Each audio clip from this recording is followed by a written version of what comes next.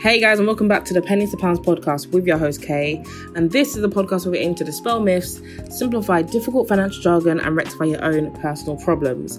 We are back. I know we had a 1 week hiatus, we had a 1 week break, but we are back.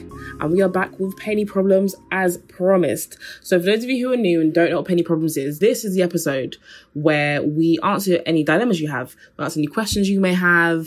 You can send them in either via email address. You can we have Instagram stories sometimes which allow you to, send us your questions directly. So we'll get it that way.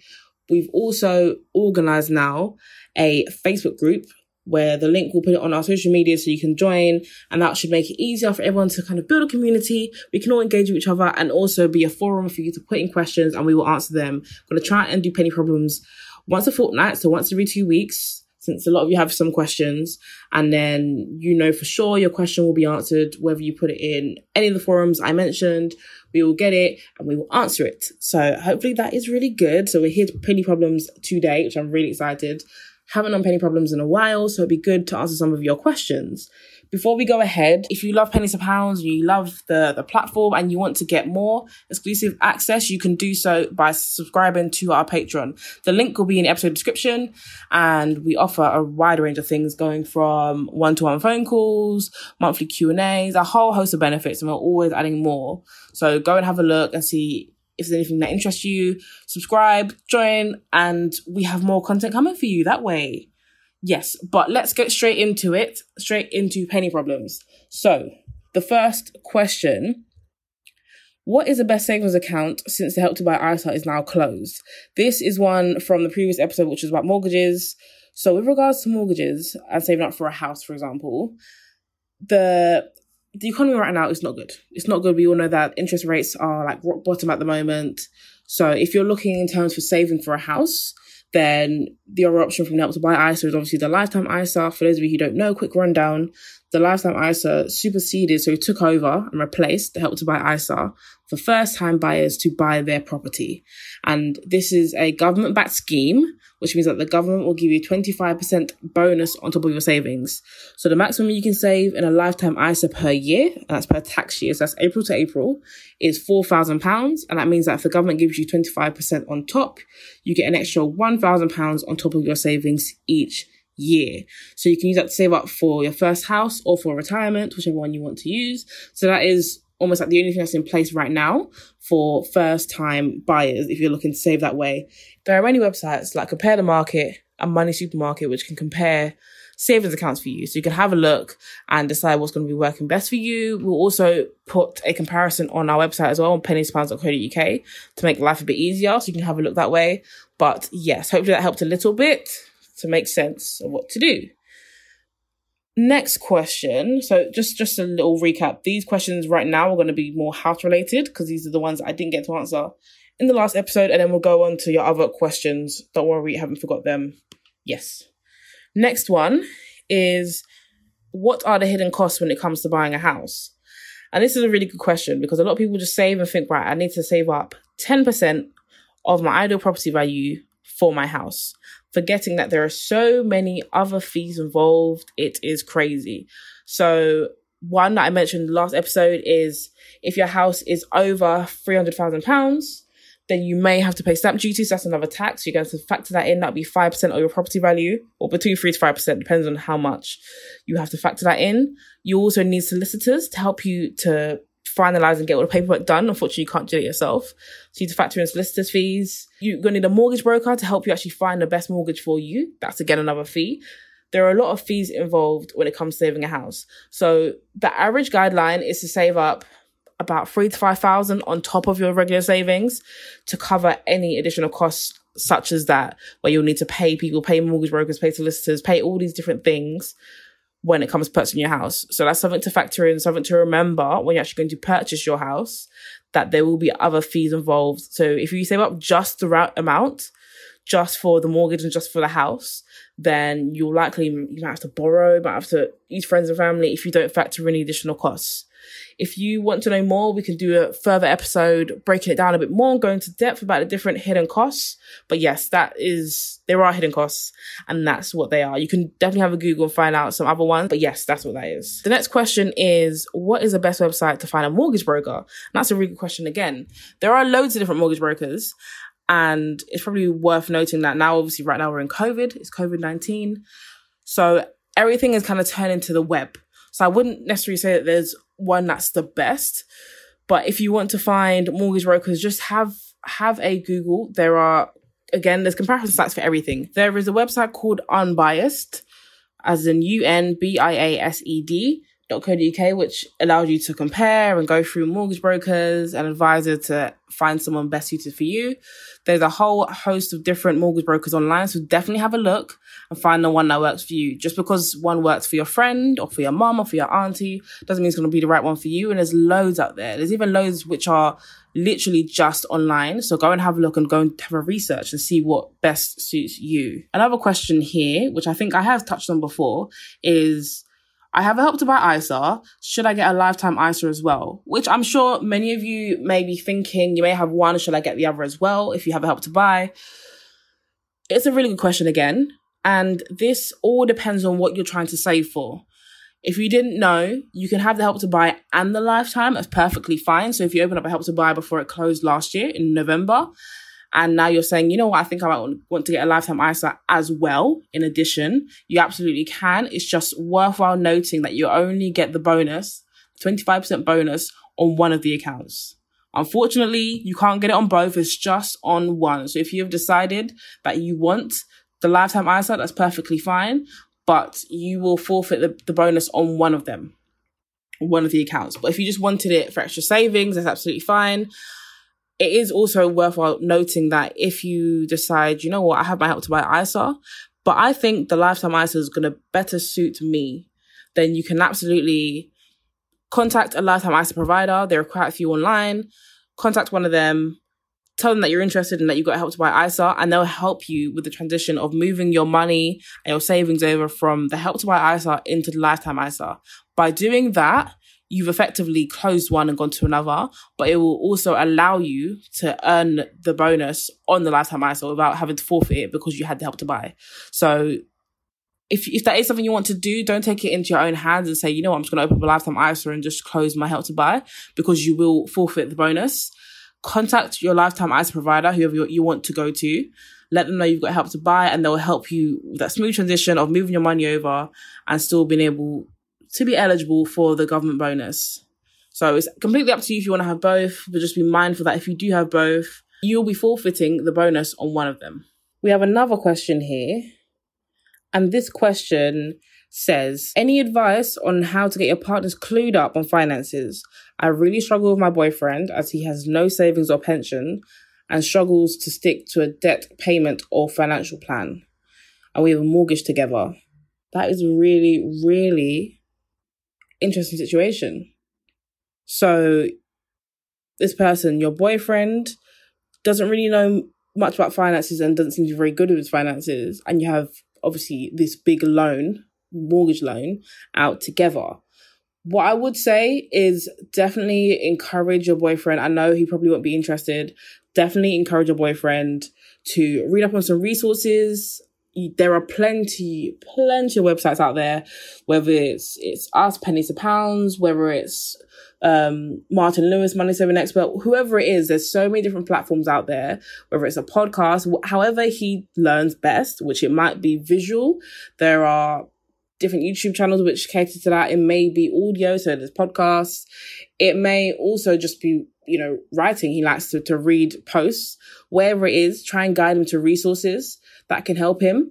Maybe having these open, honest conversations. You might already do so, or you might not.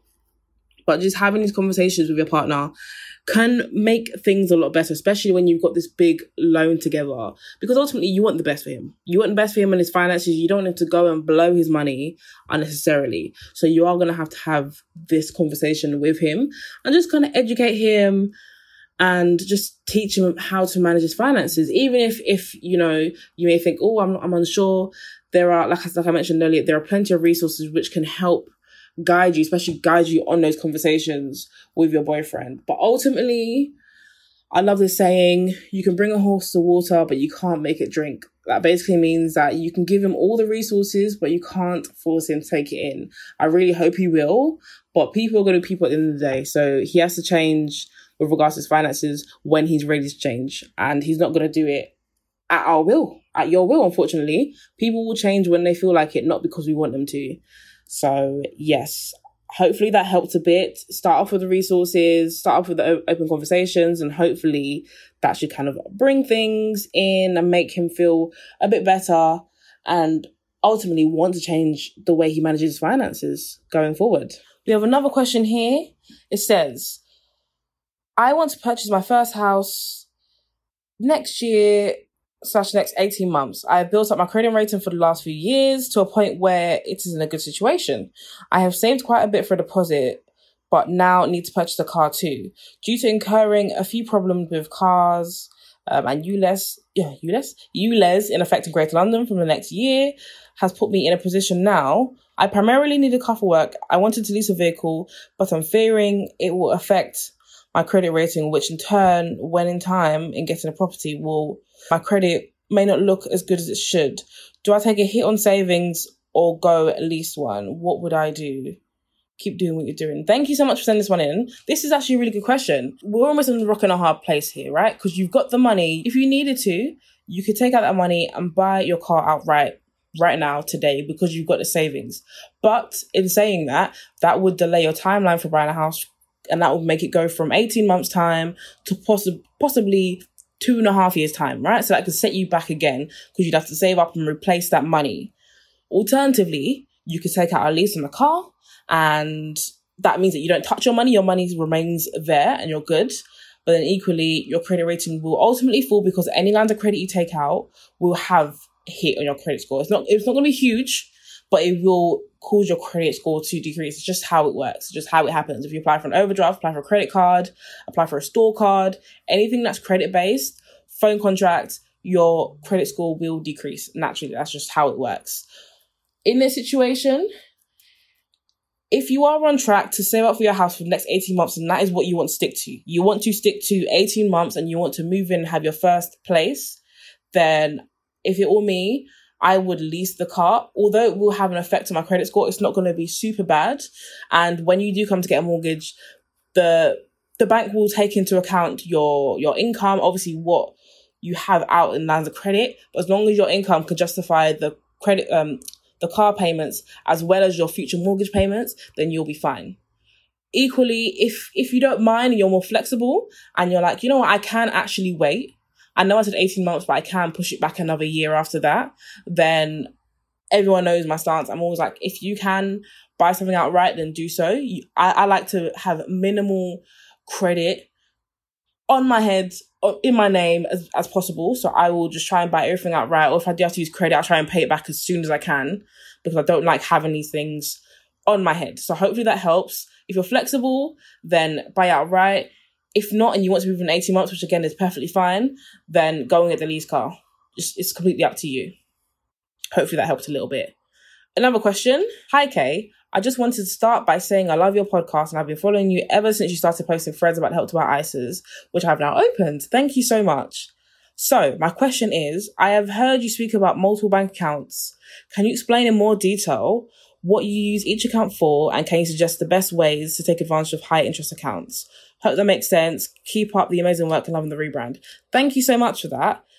I know I've mentioned all the time, I think I've said it on the podcast and I always tweet it, that I've counted it. I have 7 savings accounts and I have, let me count my current accounts. I have 1,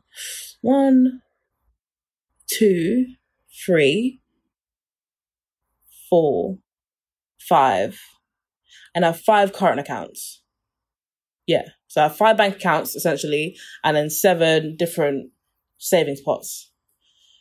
And the reason I have this, and this is just me, this is just how I work. So I get paid into one, right? So I get paid into one of my accounts and I split up my money So obviously I put money in savings and that's all there. I've got my other saving spots. But the way I do it is I'll have my money there, right? I've got certain bills coming out from another account. So I'll put money into that account and I'll just cover those bills and that's good. Then I may have, obviously we're in COVID right now, but pre-COVID, I would have another account where I would just send my travel money to, and that'll be my travel bank card. So whenever I'm tapping in London and I'm tapping using the underground, I have to fill up petrol, I've got money in that account purely for travel. And then another one will be my frivolous spending. So if I'm going out to see friends, I'm going out to eat, I've got money in that account. And then the other one will just be like a pot of money just there, like a full back on pot almost. So ultimately, you don't have to have it in a current account. You can put that one in savings. I just like to have it handy because sometimes you find yourself caught out, and I hate going to shops and I'm like, oh, I've got to transfer money from this account to this account. So I just have that there, not in a savings account, just for ready, quick access. So that's the reason why I do it. It's more almost like a budgeting method for me because I'm able to put my money into different pots and use the cards respectively. There is no additional benefit. Like I'm not getting any extra like cash back or anything else. It's just for me purely for budgeting. I find it a lot easier and I've gone through loads of budgeting methods and there is no like one size fits all with regards to budgeting. It's just what works for you and that's what I found works for me. So I put it in different current accounts and I use them all respectively for whatever they're for. Hopefully that helps. The best way to take advantage of high interest accounts, obviously, high interest accounts aren't as high interest right now because of the market that we're in, because of the climate that we're in. What I would say is if you have savings that are just sitting there, and a lot of these, the way that you get the high interest is because you either get like a 95 day notice account, which basically means that if you want to take out your money, you have to give 95 days worth of notice. So it has to be, I want to take out my money, but I want to take it out in 3 months' time. So you let them know 3 months in advance. If you need it for tomorrow, then you're not going to get your money back. That's how you are able to benefit from the high interest rate. So if you have money like that, where you're just like, you know what, this is like house savings or this is car savings, I'm not getting a car for another year, then put a chunk of money into a high interest savings account and leave it there and let it earn you some money. That's exactly what I'd say. If you have a chunk of money which you don't need and you don't need to dip into it, then do that. If you're like, you know what, yes, right now I don't need it, but in 2 months' time I could, then I would just say, continue on with a regular savings account. I know the interest rate is rubbish at the moment. I'm well aware. I know it's not good. COVID-19's come for everyone, come for everything, come for our economy.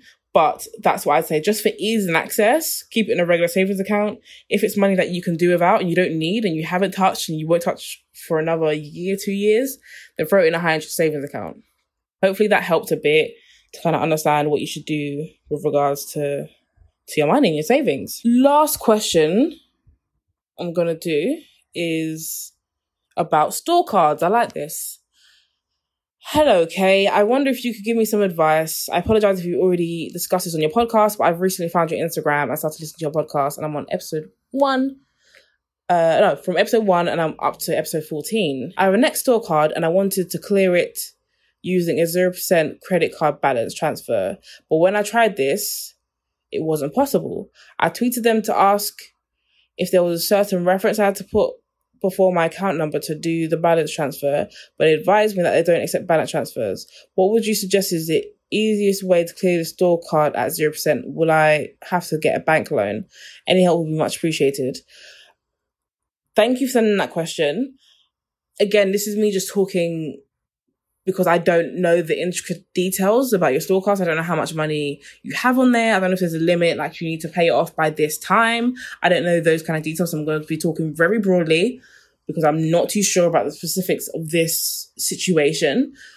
If you're not able to do a balance transfer and you've tried and you've contacted not only Next, but you've contacted your bank to see if there's anything on their side that's preventing you from doing a transfer, then what I would say is, me personally, I personally wouldn't get a bank loan to cover that unless, like I said, unless you have a time frame that you have to meet. Like you have to have cleared this balance by a certain time, and obviously we're under different constraints. I'm just talking, if you just are able to pay it off when you pay it off and you just want to pay it off early and pay it off as soon as possible, then I personally, for me, I wouldn't get a bank loan. I don't think it warrants a bank loan for me. So what I would say is there isn't really any way to get the 0%. If you're not able to transfer it onto 0% credit card, then there probably isn't any way to benefit from 0%. If you have friends or family who may be able to lend you money, even if you get 3-4 people together to give you small amounts to reach the amount that you need. That is probably the best way. Obviously, I know some friends and families do charge interest on the kind of loans, but in general, most people don't charge interest. I don't charge interest on my family when I lend the money. Hopefully, you have access to friends and family who wouldn't do that as well. So that's essentially the 0%. So if you can get some sort of loan from friends and family, then that might be the best way to be able to pay off your store card. Again, I don't know how much you have to repay back, and I don't know the payment terms. But if you're able to do so, then I would definitely encourage that. Otherwise, just take your time. There may not be, you may have to pay off the interest if you're not able to get help from friends and family, if you're not able to do balance transfer. If you want to get a bank loan, again, that's completely up to you and to your prerogative, it's your situation. But if it was me personally, I wouldn't get a bank loan. I'll try and exhaust all my other options that I mentioned. And if not, I'd probably just suck up the interest and just pay it off as much as I can. Any extra money I get, I'll be throwing it onto that store card, just cut it down. That's what I would do. Hopefully that helps a bit. Hopefully that all made sense. Thank you guys again for listening. We'll be back again next week with another episode of the Pennies Pounds podcast. Again, if you want to get access to bonus content, one-to-one calls, live Q&As, everything, all those things, then click on our Patreon page and join and subscribe. We've got all that coming, all that waiting. We'll be adding new perks all the time. The link will be in the episode description for you to go and check out. Remember, we've got a Facebook group as well. Check out our socials. So follow us on Instagram and Twitter to keep up to date with the Facebook group, and we'll let you know. In the next episode, we'll put like a direct link there, but we'll keep up to date with that. So that'll be a good way for everyone to kind of build this community, build this financial literacy community, communicate with each other, as well as putting questions directly for penny problems, which we are now going to do fortnightly. So every 2 weeks, we'll have a new episode. So if you have any questions, send it over to us via our social channels, email us at info@penniespounds.co.uk, send it in and we will answer it in the next 2 weeks. As always, have a great week, be positive, work hard, opportunities will come to you in abundance, and let's continue learning. Until next week, guys, bye.